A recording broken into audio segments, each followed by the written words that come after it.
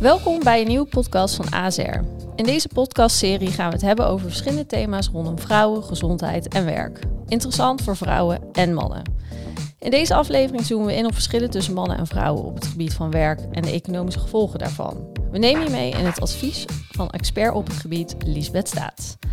Mijn naam is Reesmi Eickhout, ik ben marketeer bij ASR en de host van deze podcast. Naast mij in de studio zit mijn gast van vandaag, ik noemde haar naam net al, journaliste, schrijver en presentator Liesbeth Staats. Welkom Liesbeth. Dankjewel Reesmi. Voordat we gaan beginnen, wil jij jezelf even kort voorstellen aan onze luisteraars? Nou, jij hebt dat net al heel mooi gedaan. Ik ben journalist van huis uit, presentator. Heb gewerkt bij actualiteitenprogramma's zoals Brandpunt, Eén Vandaag, lang bij het Jeugdjournaal. Ooit begonnen bij de lokale omroep in Amsterdam, AT5. En vorig jaar, eind 2021, publiceerde ik een boek. En dat heette Waarom vrouwen minder werken dan mannen en dat ook jouw probleem is. En dat gaat heel erg over de vraag waarom vrouwen zo anders in de arbeidsmarkt staan dan mannen in Nederland. Want met name in Nederland zijn er hele grote verschillen tussen mannen en vrouwen. Oké, dankjewel voor deze mooie intro. En je noemde net het boek al wat je hebt geschreven vorig jaar. En eind 2020 maakte je ook een programma hierover. Ja, dat ging nog vooraf aan het boek. Okay. En die documentaire serie, 4 afleveringen, heette Waarom werken vrouwen niet? En een beetje prikkelende titel, want natuurlijk werken vrouwen. Doen ook heel veel onbetaald werk. Maar goed, toen vroeg ik me heel erg af hoe het toch komt dat mannen en vrouwen zo anders vertegenwoordigd zijn op de werkvloer. Ja. En ook een andere carrières maken dan mannen. En hoe is jouw interesse in dit thema ontstaan?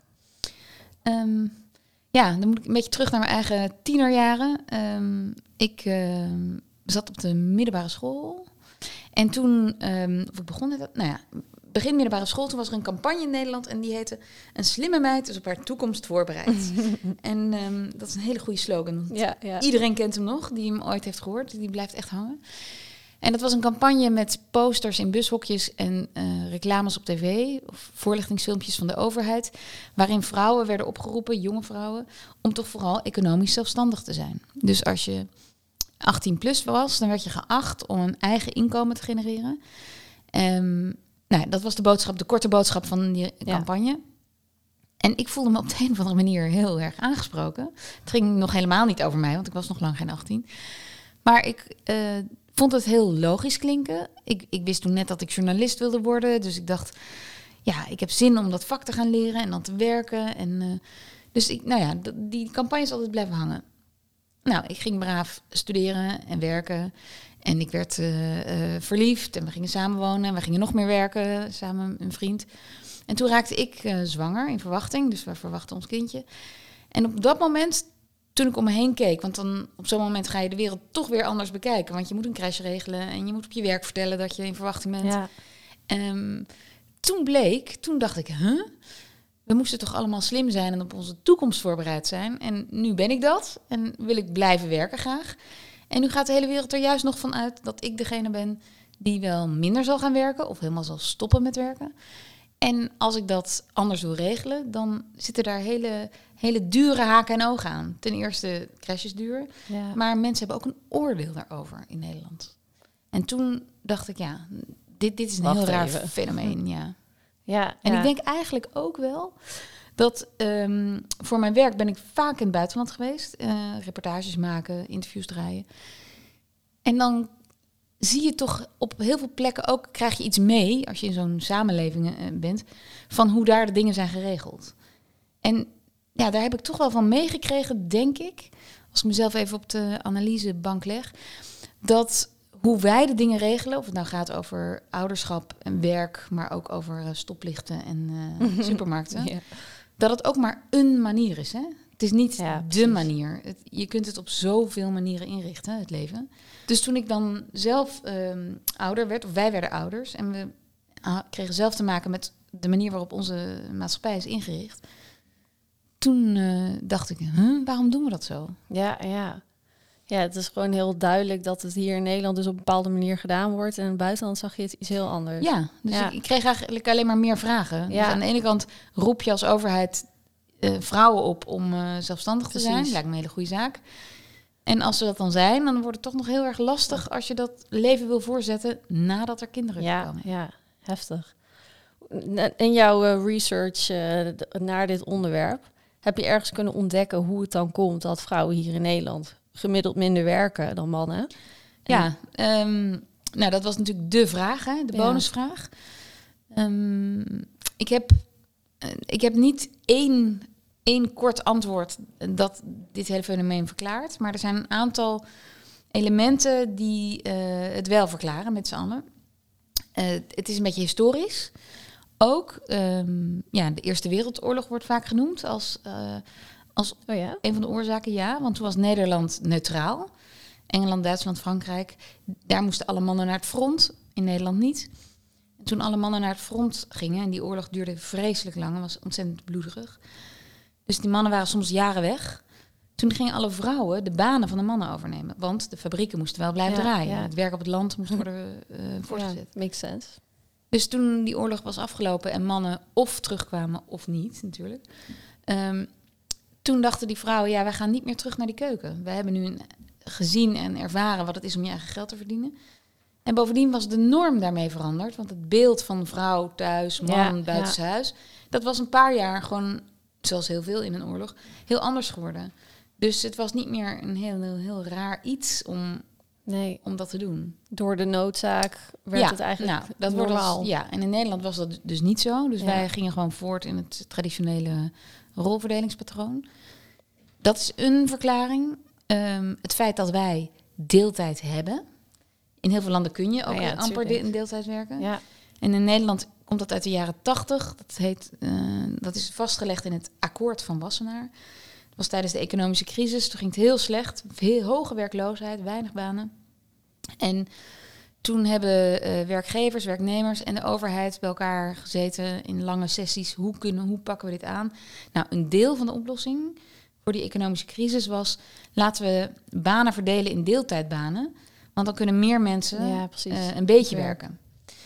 Nou, zo gezegd, zo gedaan. Daar werd massaal gebruik van gemaakt. Maar uiteindelijk vooral door vrouwen. Want dat was zo lekker combineren met de kinderen die van school kwamen. Kwam wel goed uit. Ja, dus dat omdat het kan dus. Ja. Maar dat zegt ook iets over dat wij nog steeds vinden dat vrouwen, als er dan gewerkt wordt, wel thuis moeten zijn als de kinderen uit school kwamen. Dus wij hebben gewoon in onze samenleving een enorm traditioneel beeld van wat een man doet in zijn leven en wat een vrouw doet in zijn leven. Laat staan dat we nog niet weten hoe dat merk je ook. Mensen die trans zijn of non-binair, weet je wel, dat is maar. Staat nog in de kinderschoenen, die beeldvorming. Maar mannen en vrouwen is echt ongelooflijk traditioneel. En het lijkt wel in ons DNA te zitten. Of zo. We komen daar maar niet van af. En het is dus nog steeds dat de scholen bijvoorbeeld rond 3 uur uitgaan.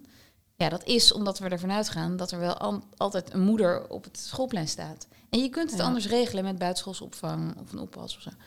Maar buitenschoolse opvang is altijd de uitzondering. Want daar moet je voor betalen. Je moet het regelen. Dus het is nog heel erg een maatschappij van decennia geleden op dit punt. Ja, heftig wel. Als je bedenkt dat we onszelf in Nederland altijd best wel progressief vinden op heel veel vlakken, blijkt dat we dat in ons eigen land nog niet op alle gebieden zijn. Ja, precies dat. En het is volgens mij ook echt een beetje een blinde vlek. Ja. Want heel vaak de reactie die ik krijg als ik over dit thema praat, ja, maar iedereen is toch tevreden? Die vrouwen die willen dat gewoon. Die willen helemaal niet werken. Die hebben het gewoon goed voor elkaar. Die kunnen een beetje werken en een beetje thuis zijn. Ja, ergens heb ik ook wel gedacht dat we dit zo kunnen. Is ook wel een luxe natuurlijk. Ja. Kijk, ik denk dat ook een heel belangrijk deel van het antwoord is op de vraag van hoe komt het toch dat vrouwen zo ondervertegenwoordigd zijn op de werkvloer. We hebben nog nooit een echt lange crisis of lang genoeg een crisis meegemaakt waarbij het noodzaak werd dat iedereen ging werken. Dus wij konden heel lang vasthouden aan dat beeld. En dat beeld dat bevestigde zichzelf ieder decennium opnieuw. Dus het blijft dan zo de norm. Ja, precies. Het wordt niet zo geprikkeld dat het echt verandert. Nee. Ja. En dit heeft natuurlijk allerlei gevolgen. Vooral ook financiële gevolgen voor vrouwen. Wat zijn dat? Wat zijn die gevolgen? Nou, 75% van de vrouwen in Nederland werkt, bijna 75% werkt part-time in deeltijd. Ten opzichte van een kwart van de mannen, 25. En nou, deeltijd op zich kan een hele fijne manier zijn om je leven in te richten. Hè? Ik zeg niet dat iedereen fulltime moet werken, helemaal niet. Maar de consequentie van dat massale deeltijdwerken is wel dat ruim 1 op de 3 vrouwen economisch niet zelfstandig is. Nee, en dat betekent in Nederland, de grens daarvoor is dat ruim 1 op de 3 vrouwen minder dan €900 per maand aan eigen inkomen vergaart. Oh ja. En dat is grosso modo bijstandsniveau. Nou hoeft dat ook geen probleem te zijn als je samen bent met iemand die veel meer verdient en dat je het gezamenlijke inkomen kunt besteden. Of dat je bij familie inwoont of misschien een uitkering hebt. Maar dat is super kwetsbaar. Want als het uitgaat, of je gaat scheiden, dan moet je het in je eentje rooien met veel te weinig geld. En ik weet niet of jij een eigen huis hebt of huurt, maar een huis vinden is al heel moeilijk. Ja, precies. Laat staan dat je huur kunt betalen waarvan minder dan €900, want van de rest moet je nog leven. Ja, dat is natuurlijk hartstikke zwaar. Dus de financiële gevolgen vind ik heel heftig. Ja. Ik vind dat echt een heel groot aantal. Ruim 1 op de 3, bijna 40%. Ja, dat is enorm. Ja, dat is echt superveel. En ik denk ook pensioen natuurlijk is ook een ding. Zeker, hè? ja, want dat gaat eigenlijk door. Want als je dus weinig betaald werk doet, dan merk je dat in je pensioen. Ja. En wat ik dan altijd heel bijzonder vind, is dat die situatie die ik net schets, dat is een typisch Nederlandse situatie, dat de man fulltime werkt, of in ieder geval meer dan de vrouw, hoger inkomen heeft. Ja. De vrouw doet heel veel onbetaald werk thuis, in het huishouden of in de zorg voor dierbare familie, mantelzorg, kinderen. Maar als ze dan met pensioen zijn, dan heeft die vrouw een beduidend minder inkomen. Ja. Ondanks dat ze waarschijnlijk evenveel uren gewerkt heeft. Precies. Alleen minder betaald werk heeft gedaan. Dat is ook nog een soort klap die je later krijgt. Dat blijft gewoon je hele leven je achtervolgen. Ja, de gevolgen zijn je hele leven lang voelbaar. Ja.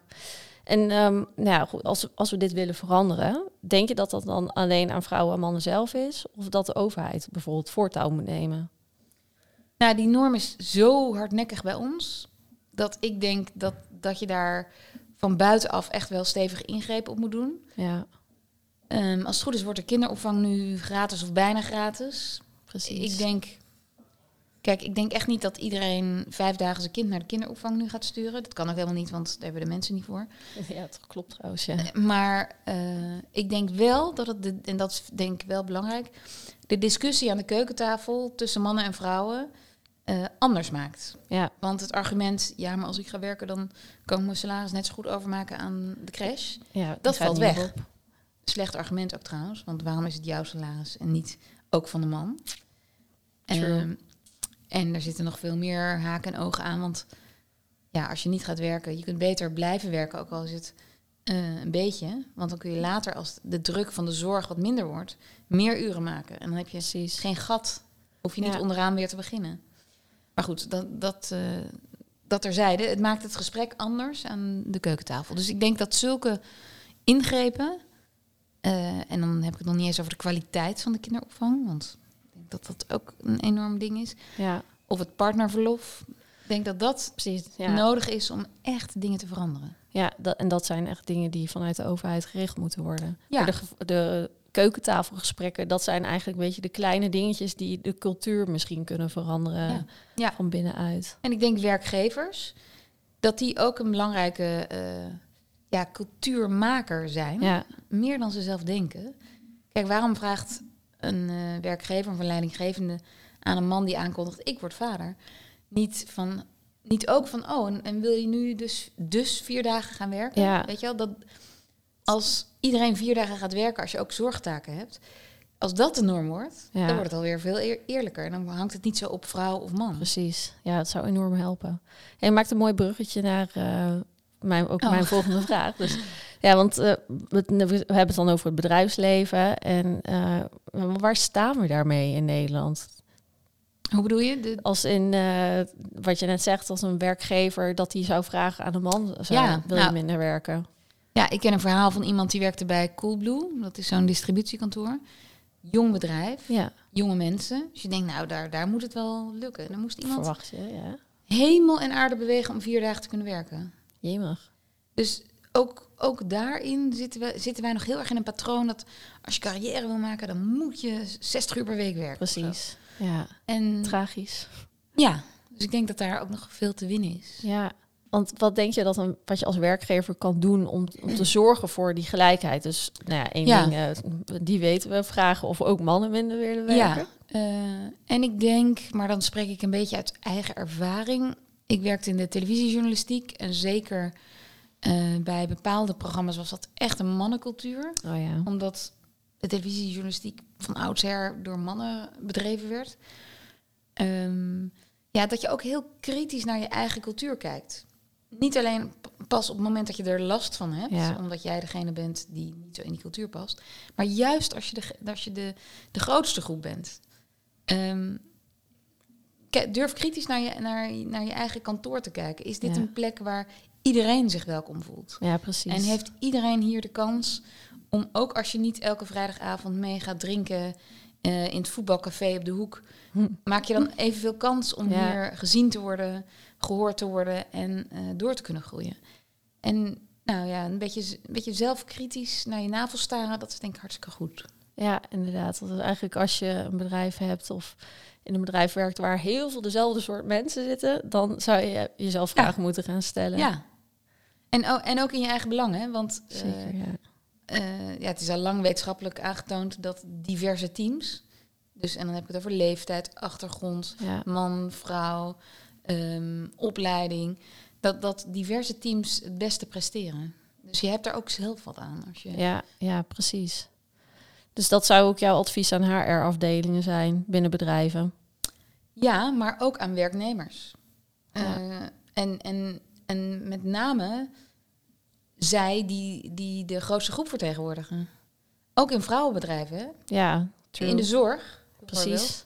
Je moet, als een verpleegafdeling helemaal uit vrouwen bestaat, dan moet je ook kijken, maken wij het hier aantrekkelijk voor mannen? Of stralen we heel erg uit dat dit een vrouwenclub is en dat je wel met de vrouwen mee moet kunnen doen? Wil je je hier thuis voelen? Ja. Dus het geldt alle kanten op. Ja, inderdaad. En deze vraag heb je waarschijnlijk al 100 keer gehad, maar ik ben wel heel erg benieuwd naar wat jij ervan vindt. In het bedrijfsleven bestaat een quotum voor het aantal vrouwen in de top. Dat geeft dus aan dat 30% van de vrouwen van de top uit vrouwen moet bestaan. Wat vind je daarvan? Ja, ik ben voor. Eigenlijk een beetje, omdat als we het niet doen, dan verandert er dus niks. En ik zie ook wel in waarom. Ja. Want als de top mannelijk is, dan denken vrouwen al, ook dat is gewoon wetenschappelijk onderzocht. Ik wil wel, ik denk nooit dat ik daarbij ga horen. Ja. Want dat stoot gewoon af. Je denkt niet, je kunt je niet identificeren met die mensen. Precies. Representatie ontbreekt dan gewoon. Precies. Ja. En een sollicitatiecommissie van 4 mannen, die neemt makkelijker een jonge man aan, omdat zij zichzelf in zo'n jongen herkennen. En denken, zoals ik ook. En kijk eens wat eager die is. Ja. En dan neem je, dat snap ik ook wel, dus dan neem je makkelijker iemand aan.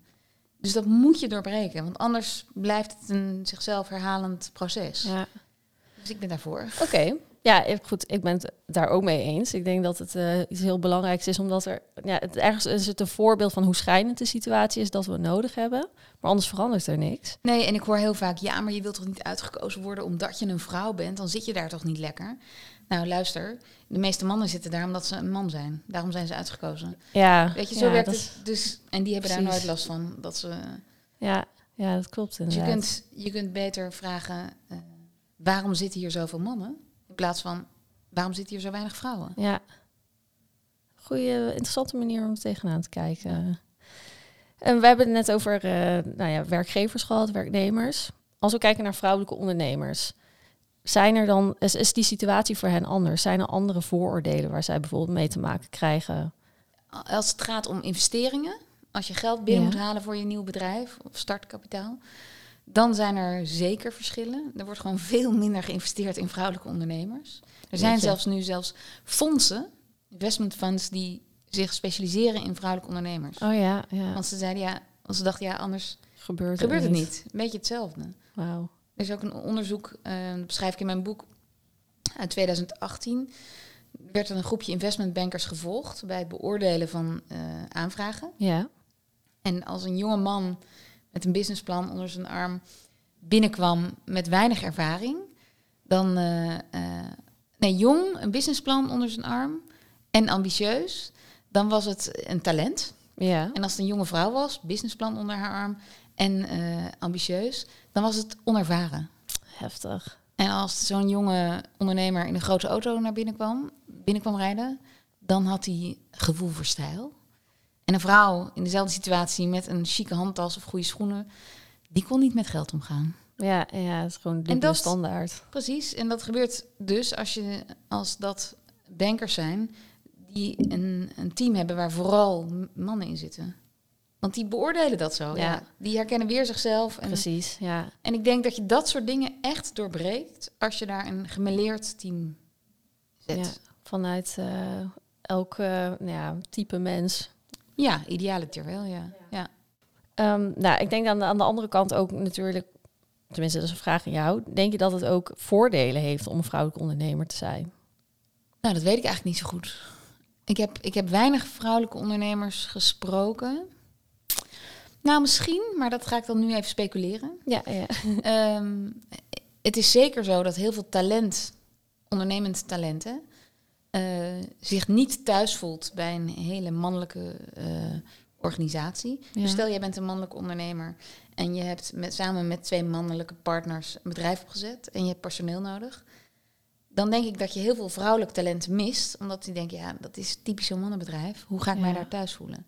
Nou, dat talent komt denk ik makkelijker binnen bij vrouwelijke ondernemers. Ja. Dat zou absoluut niet zo moeten zijn, maar dus ik denk dat je op de arbeidsmarkt, die zo krap is nu, misschien als vrouwelijke ondernemer een voordeel hebt. Wel een voordeel uit. Maar goed, dit is denk ik nu ter plekke. Dus ik heb daar niemand over gesproken of onderzoek naar gedaan. Ja, weet je, ik als een jonge vrouw, ik zou ook niet zo snel bij een bedrijf solliciteren als ik het idee heb dat daar alleen maar mannen werken of dat er een beetje een haantjescultuur heerst. Ja. Dat lijkt me vreselijk. Nee, en dat is ook wel deze tijd, dat jouw generatie, dus de mensen die nu op de arbeidsmarkt zijn of komen, die kijken sowieso heel kritisch naar werk. Ja. Die vinden het helemaal niet meer zo vanzelfsprekend om je leven om werk heen te vouwen. Ja, precies. Dus die kijken ook heel kritisch. Nou, als ik dan bij een organisatie ga werken, dan wil ik dat ze oké omgaan met iedereen. Ja, precies. Dat ze klimaatdoelen nastreven. Ja, duurzaamheid. Dus, precies. Dus ze zijn heel kritisch op de werkgever. Ja. Dus daar ben ik wel een beetje voorzichtig optimistisch over. Ja, ik denk ook dat, zeker ook als ik naar mezelf kijk, hoe ik werk bekijk en wat je daarmee wil. Ja. Wat voor tips zou je vrouwen in het algemeen willen meegeven die hun situatie, waar we het net over hadden, ten aanzien van werk, maar ook de zorg, werkverdeling in huis willen aanpassen, verbeteren, veranderen? Ja, ik denk dat je heel goed moet kijken naar je eigen situatie. En dan we hebben thuis een brandverzekering, waarschijnlijk ook tegen diefstal misschien verzekerd. Je hebt een zorgverzekering. Ja. Denk ook na over je eigen financiële verzekering. Als jij nu minder gaat werken, doe dat dan heel bewust en reken door wat de consequenties zijn. Ja. En dan kan het nog een heel goede keuze zijn, hè? Maar maak hem bewust. Maak hem niet omdat het nou eenmaal makkelijker is of omdat je man dan lekker door kan werken. Of zeg, oké, dan stop ik met werken en dan werk jij gewoon door. Maar dan betekent dat wel dan laten we vastleggen dat als we uit elkaar gaan, dat we al het inkomen 50-50 verdelen. Precies, ja. Zorg voor je eigen financiële toekomst. Dat zou mijn tip zijn. En dat is een heel ongezellige gedachte. Maar ja, je huis vliegt, de kans dat je huis in brand vliegt is veel kleiner dan dat je relatie uit elkaar gaat. Ja. 1 op de 65 huizen krijgt brand in grote of kleine vorm. En ruim 1 op de 3 huwelijken, bijna 40% strand. Ja, dat is een heel groot verschil. Een heel groot verschil. Dus dat is ruim 1 op de 3 tegenover 1 op de 65. Dus even een ongezellig uurtje daarover nadenken is het echt wel waard. Precies. En aan brand wil je ook niet daar wil je ook niet over nadenken, maar toch neem je die verzekering. En op de werkvloer zou ik zeggen, zoek bondgenoten. Zoek mensen die laat weten als je je dingen afvraagt. Je hoeft niet in je eentje de hele cultuur te veranderen. Maar bespreek het met collega's. Valt jou ook dit op? Heb jij daar last van? Waar heb jij last van? Heb jij last van dingen die ik niet zie? En maak het bespreekbaar. En als je met een paar stemmen bent, dan zit je heel goed aan tafel op het moment dat je het bij de leiding, op welk niveau dan ook, aan wil kaarten. Ja, precies. Ja, samen sta je dan sterker. Ja. Oké. Laatste vraag. Die hoor je waarschijnlijk ook heel vaak. Ik ben nu heel nieuwsgierig hoe jij het zelf hebt geregeld thuis.